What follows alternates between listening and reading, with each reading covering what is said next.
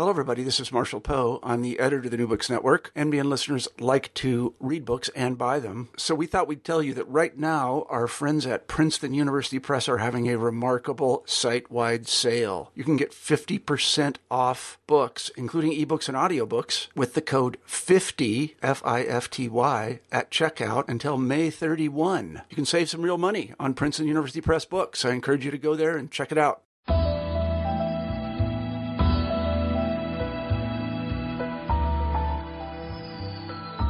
This is Teddy Troy. Welcome to New Books in Public Policy, a new podcast from the New Books Network. This week, we're going to discuss tabloid medicine, how the internet is being used to hijack medical science for fear and profit. It's by Bob Goldberg, a smart, interesting, and funny guy. And right now, here is the interview. We're here today with Bob Goldberg, or should I say more formally, Robert Goldberg, Ph.D., the author of the new and brilliant book, Tabloid Medicine, How the Internet is Being Used to Hijack Medical Science for Fear and Profit. I have read the book, and it is a fascinating and interesting read. It's worth everybody picking up. It's by Kaplan Publishing, and it really talks about some of the issues that we face in modern medicine today when you have an internet that gives everybody access to equal information, but some information proliferates and makes headlines a little more easily. So with that, I'm going to open things up and have Bob join us on the call, and we'll have a conversation about his new book, Tabloid Medicine. Thanks for having me, coming on, Bob. And thanks for reading the book. Well, I couldn't put it down once I started. Can you tell me a little bit about what led you to write the book? And I know you talked a little bit about how your daughter was part of your thinking process. Can you talk about that there a were little, please? two things that prompted me to write the book. First, I had seen the effect of the unfettered dissemination of unscientific information on the internet in my daughter's care. She had read, in fact, it's just not even just one medicine that she took. There were other, every time she goes on the internet, my daughter will come running to me with something saying, well, this causes brain tumors, this causes blood clots. And in that one particular case in the beginning of my book, she really needed to take a medicine that would allow her to stabilize her condition and essentially, go on to live. And I found that it just wasn't the casual or chance encounter of information that over-dramatized the risks of medicines, but rather that there was a systematic effort on the part of people or movements that wanted to, as I say in my book, hijack medical science for their own agenda or because of their own cultural biases against medical technology, and that as a result, the traditional approach to science, which is sort of somewhat collegial and based upon proving and reproving hypotheses, is being crowded out by these voices and having a direct impact not only on the welfare of someone like my daughter, but millions of people. Right, this systematic effort is an interesting thing and by certain people. So you're a little vague on that. So I'd love to hear who are the people behind the systematic effort, but I'd also like you to go a little broader and just start by saying what the book's about, and then who are these people? Well, the book is really about how the public health has been compromised and harmed by by crusaders or whether they're anti-vaccine activists, whether they're public citizen, whether they're just individual scientists that want to make a name for themselves, using the overstatement of or the dramatization of severe dangers, that we're all going to be exposed to radiation, run out and buy the iodine kind of thing, if we don't listen to them, and how they've been able to redefine the conversation about risks and benefits with medicine. They would argue that they're trying to improve and keep the public health by making everything safe. But what I show in the book is that whether it's vaccines or antidepressants, diabetes medications, or others, the public health impact has been twofold. First, in the short term, people are sicker, and in some cases, they're dying more often as a result. And secondly, that if these movements ever get control of the process of deciding what we take and when, we're going to be worse off for it. And we're already seeing the effects in reduced innovation at the FDA. Yeah, no, not everybody in the book is a bad guy, although you do talk about some bad folks, and I'd love to hear a little bit more about the things they do. But you also have some good guys in the book, and one guy whom I just happened to meet actually was Paul Offit, who is an expert in vaccines at I believe Children's Hospital in Philadelphia, and he's suffered more than his share of slings and arrows in his efforts to promote safe vaccines that really are hugely important in terms of saving and extending lives from diseases that were once massive killers and very dangerous. Paul plugged my. I have a blurb on the back of Paul's book, and he has one on the back of mine. Back scratching. Right, I know, conflict of interest. So obviously, neither book can be considered reliable. Paul is a real hero and a real courageous individual who, as you alluded to, he's had death threats on him and his family. Because he has said what should be really, unremarkable, that is, vaccines are highly safe, highly effective, and have been instrumental in reducing the risk of infectious disease around the world. But he was also a victim of what I call tabloid medicine, and that is a group of people latching on to a cause and effect that based in this particular case, vaccines causing autism, and using circumstantial evidence and dramatic instances and celebrities to build a case that there was this connection, that secondly, anybody who argued against a connection based upon science was part of a conspiracy to either enrich themselves or enrich the drug companies.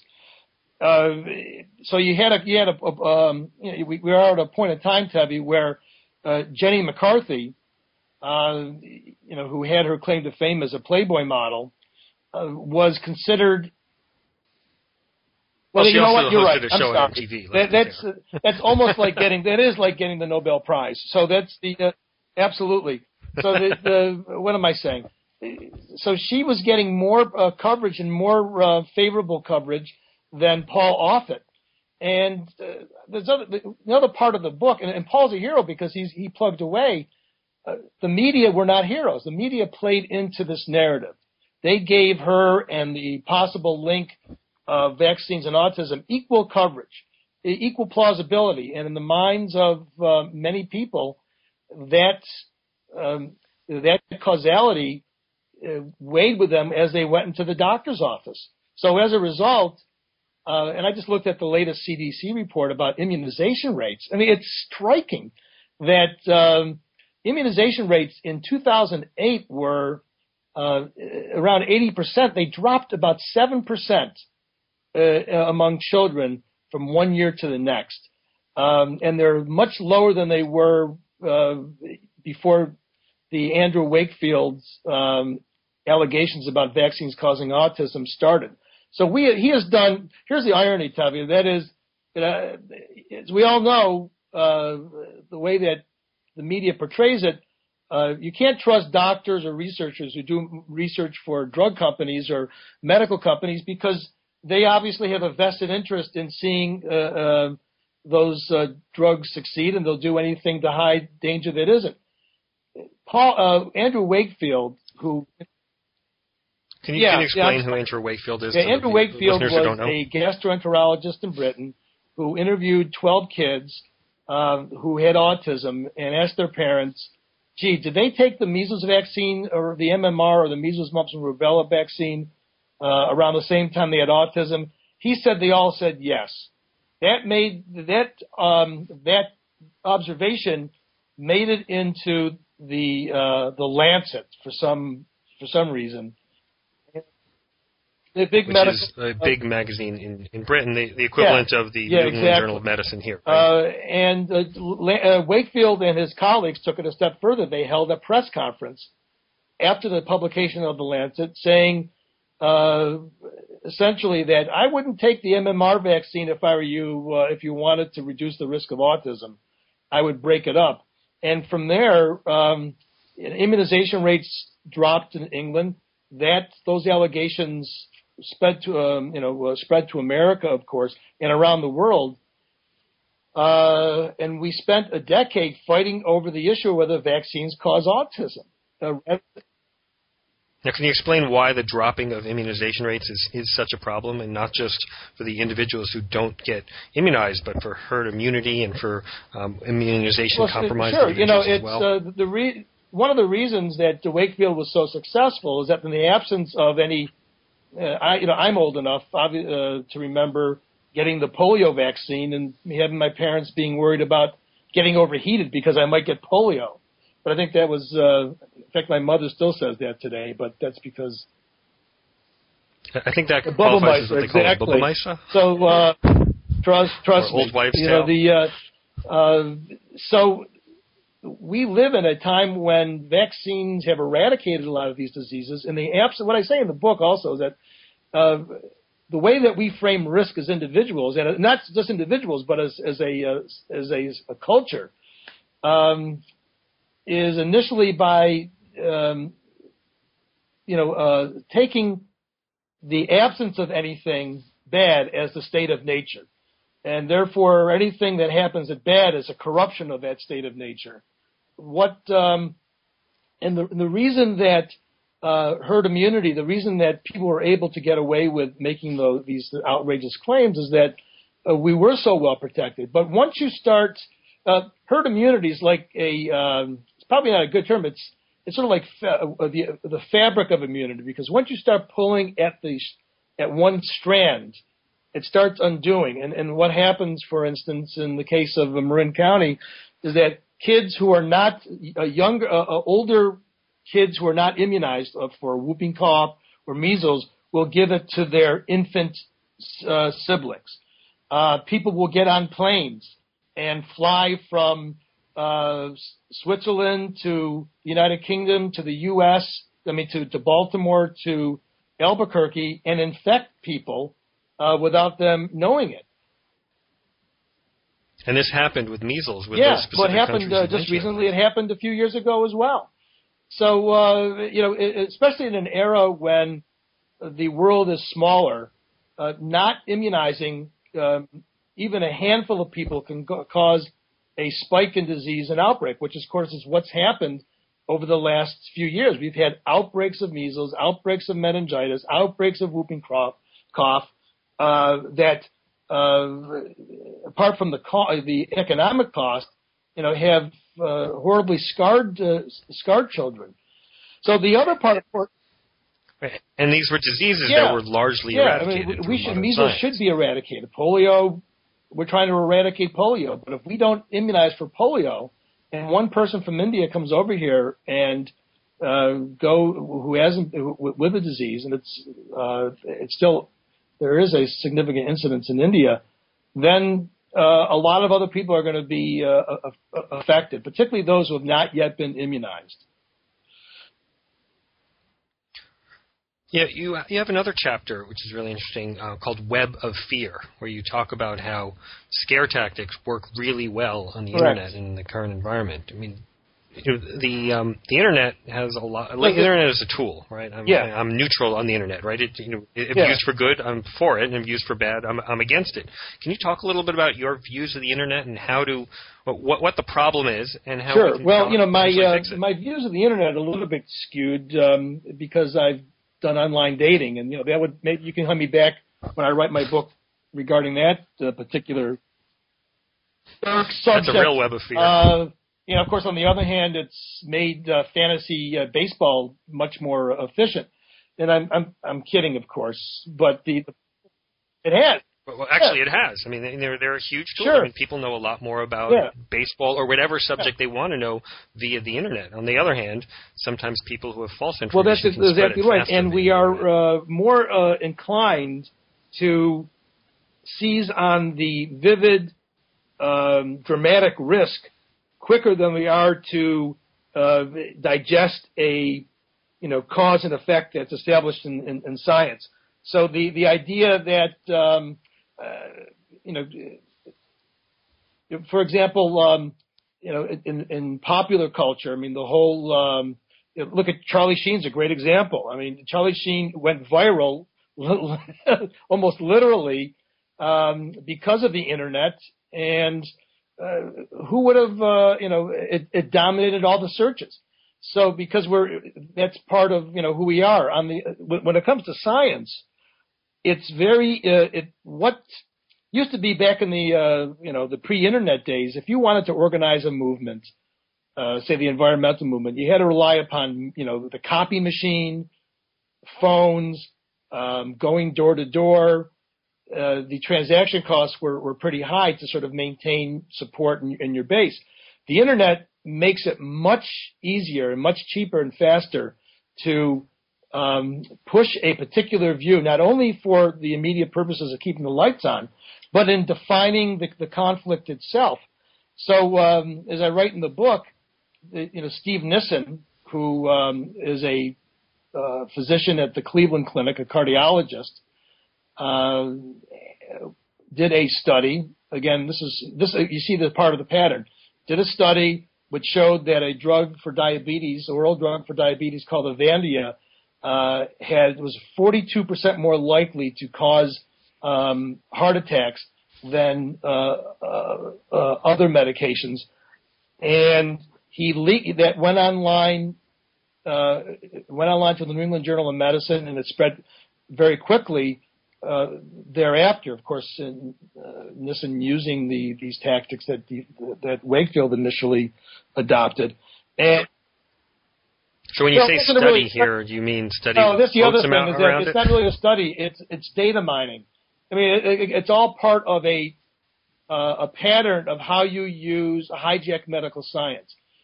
Nissen did not do a controlled prospective study of how people fared on Avandia versus other drugs. The government did. The government did 2 studies and found that Avandia controlled insulin levels and as well as other drugs, and it didn't have any higher cardiac risks than other problems. But what Nissen did is he figured out what trials he should look at that would demonstrate the highest risk of the drug. And you can do that. That's a legitimate thing to do if you're looking to generate hypotheses for further study. But what he was doing was generating this information to promote himself and headlines. And by the time that spread around, the FDA had another Vioxx on its hands.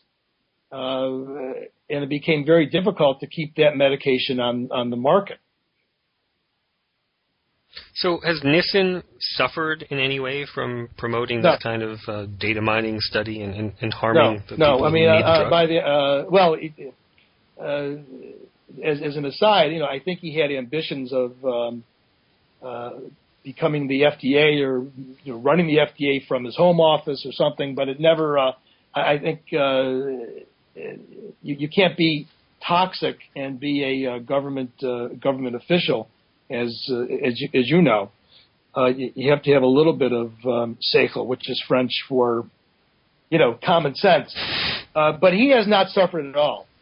In fact, his own conflicts of interest, which he alleged were part of the reason that Avandia was widely marketed, despite the alleged dangers, were never addressed. He has gone on and went on to say things that ADHD drugs cause cardiovascular problems.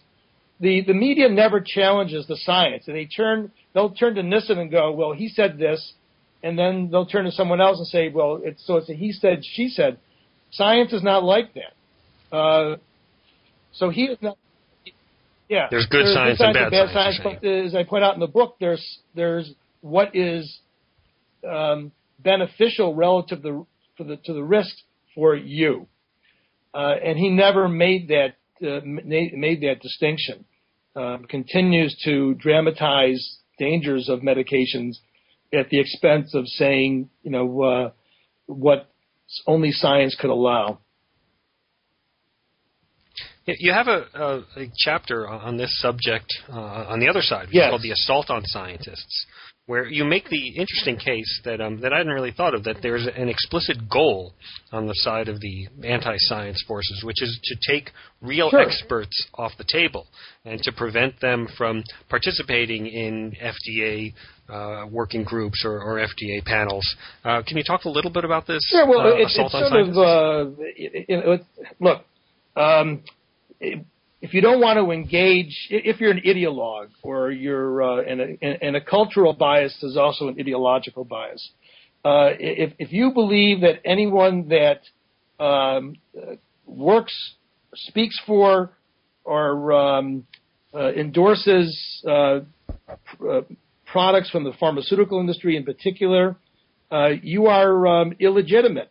And the way that you silence people is by and own the space entirely is by saying, they're conflicted, therefore what they say has no merit. We can't trust them, which is so absurd. As I think I point out in the book, if that was the case, then everything we know about germ theory from Robert Koch and Louis Pasteur would be illegitimate, because Pasteur received funding from the beer and wine industry for his fermentation experiments, which were essential to his development of the theory.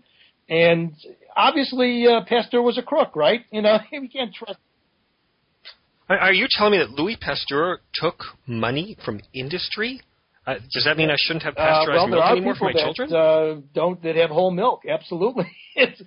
And Pasteur, by the way, himself had his own beer and wine company, which was even more horrific. Yes, well, outrageous. And then, outrageous. And so that's the level to which the discussion goes to. And as a result, you don't. It's the best straw man out there. On the other, as I point out, though, that we should look at the results of the different approaches or the different conclusions and recommendations of the quote-unquote conflicted experts, as opposed to those that are raising the accusation. And here again, I point out that those individuals, I didn't put this out in the book, but Public Citizen, for instance, has a book called Worst Pills, Best Pills, which turns out, and they have a website for it as well. They generate millions of dollars a year from coming up with updates about what drugs not to take. And if you go back to several editions of Worst Pills, Best Pills, you know what you find? You find that every diabetes drug except for insulin was considered a do not use drug by Public Citizen.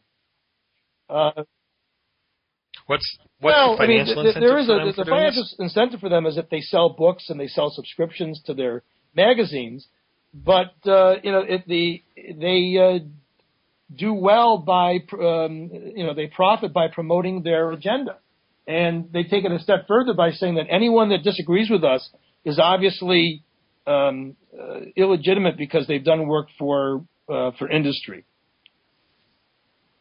Right, I think that's getting to the point we were talking about earlier, this goal to take experts off the table. Why does Public Citizen or Center for Science and Public Interest or those type of groups, why do they want to take experts off the table? Well, they want to take off the table so that they can control the debate or the definition of what is safe and what's not safe, and that allows them to control the amount of innovation that is produced and how often we consume it, which is their goal. They have a cultural bias against medical innovation.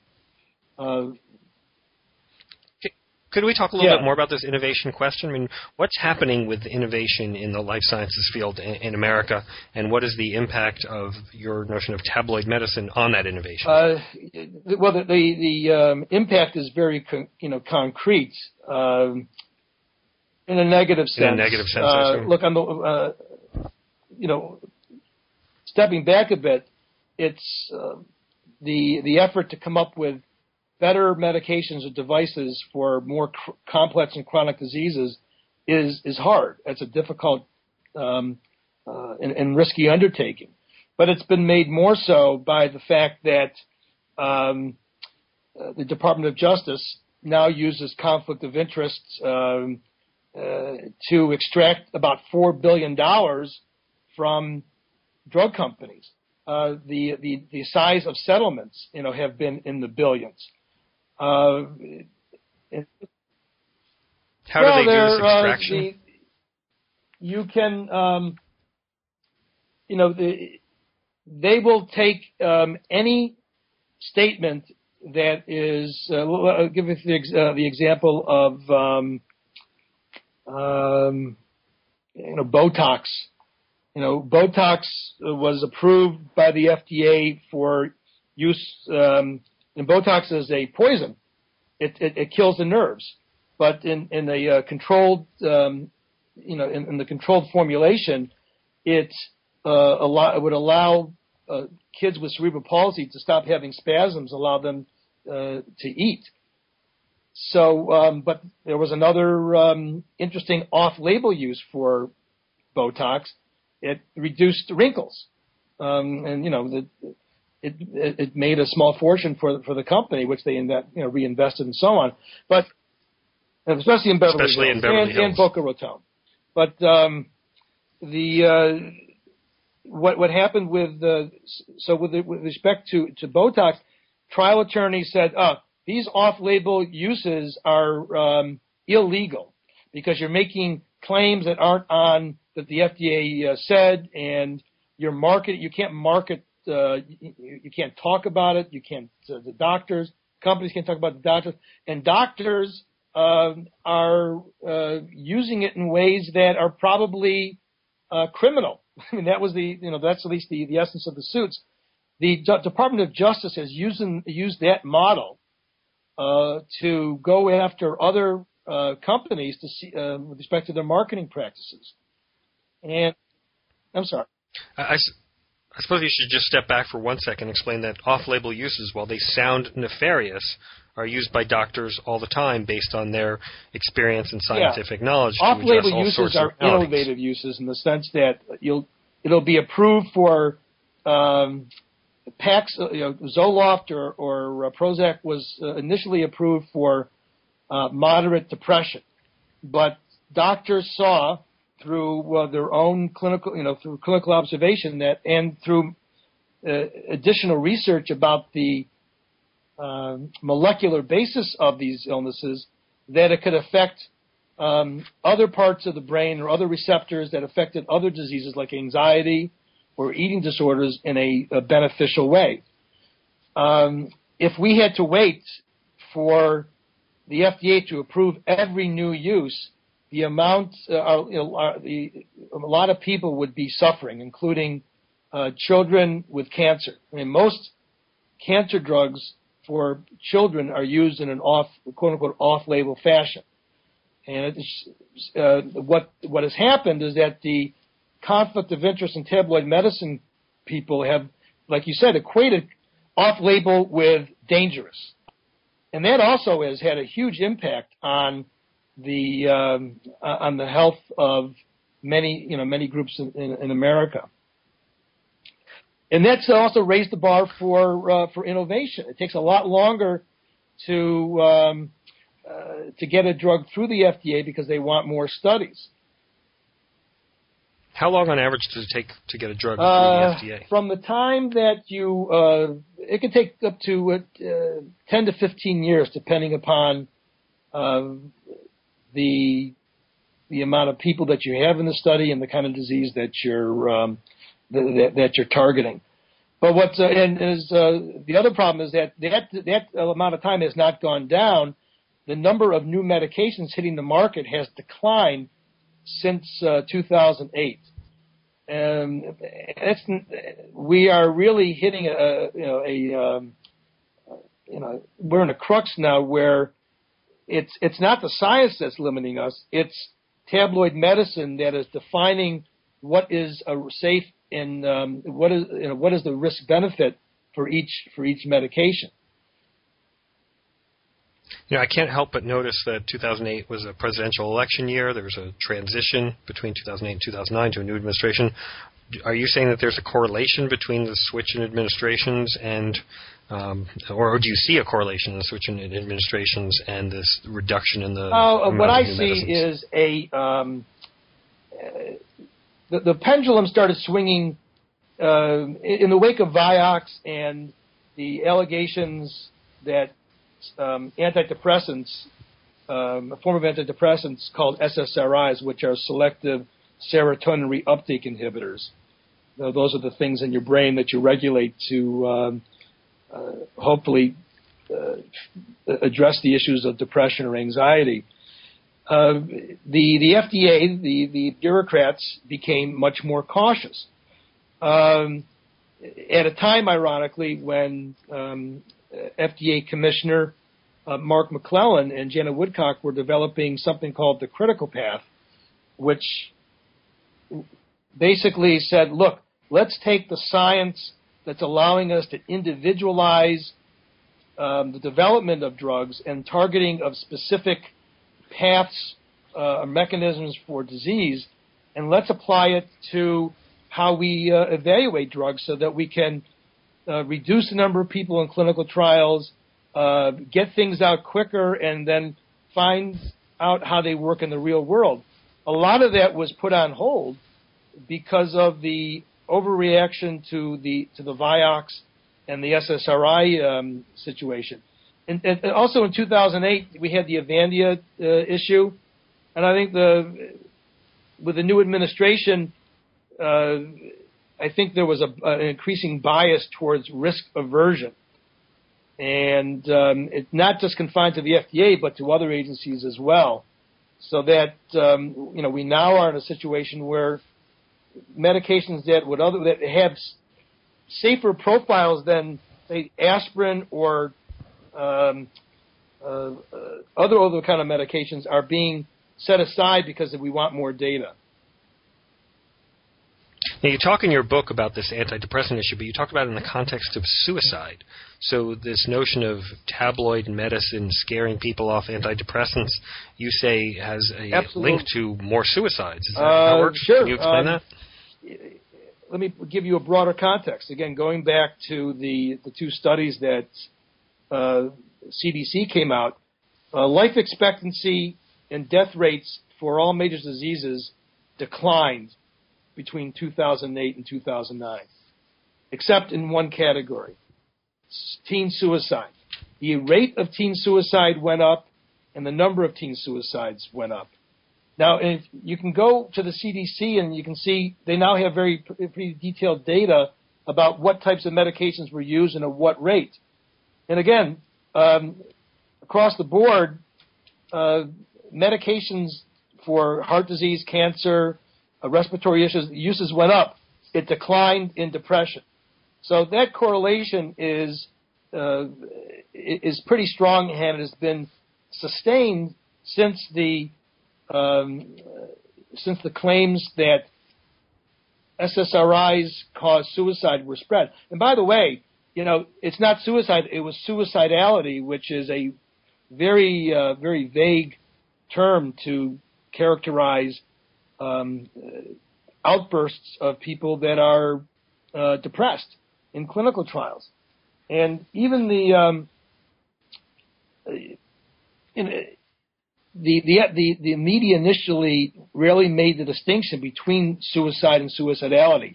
Headlines were SSRIs linked to suicide. And what's happened is, ironically, yes, it has. The decline in the use of medications has led to an increase in suicide, so that it is now the 10th leading cause of death in the United States.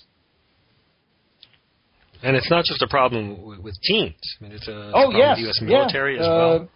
A huge problem, which I didn't go into the book, but you pointed out that indeed the utilization of these medications in treating people coming back from combat is essential, but they're being misprescribed and underused as a result of this. Scary stuff. Well, Bob, we're about at the end of our time, but I have a signature question that I like to ask at the end of each one of these New Books in Public Policy podcasts, which is, if you were czar for a day, what would you do? What policies would you initiate that you've learned about or come up with as a result of writing your book?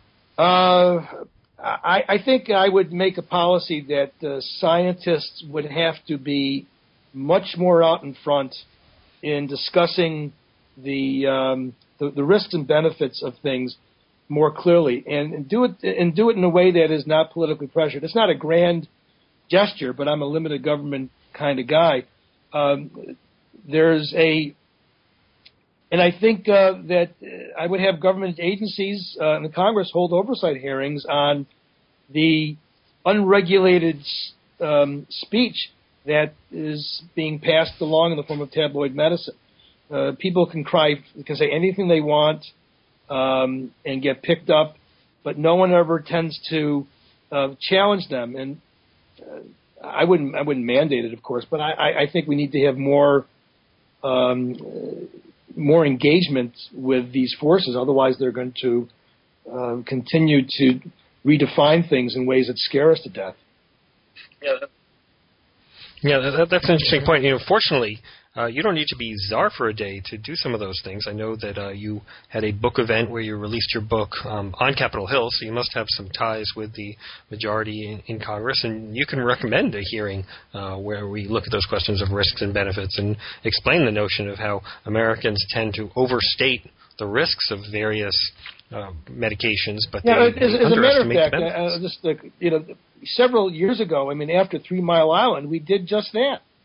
We, the President of the United States at the time,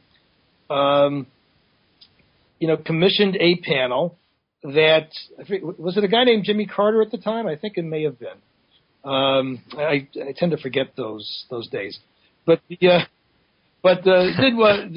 where Josh Lederberg and many other people looked at how are we communicating risk as a society and as a government, and came to the conclusion that the overstatement of risk had very serious policy and economic consequences. And I think maybe it's time to reestablish that sort of panel.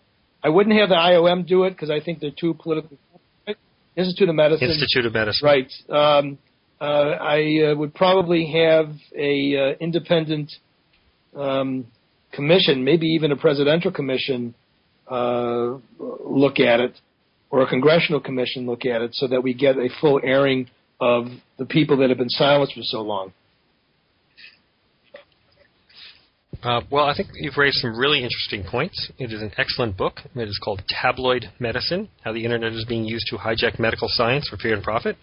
The author is expert, PhD, all-around smart guy and fun guy, Bob Goldberg, Robert Goldberg, PhD, and I urge all of you to go out and get it. Thanks, Tabby. Thank you for joining us, Bob. We just had a fascinating conversation with my friend Bob Goldberg, the author of Tabloid Medicine. Look for more podcasts on New Books in Public Policy in the weeks ahead. Thank you.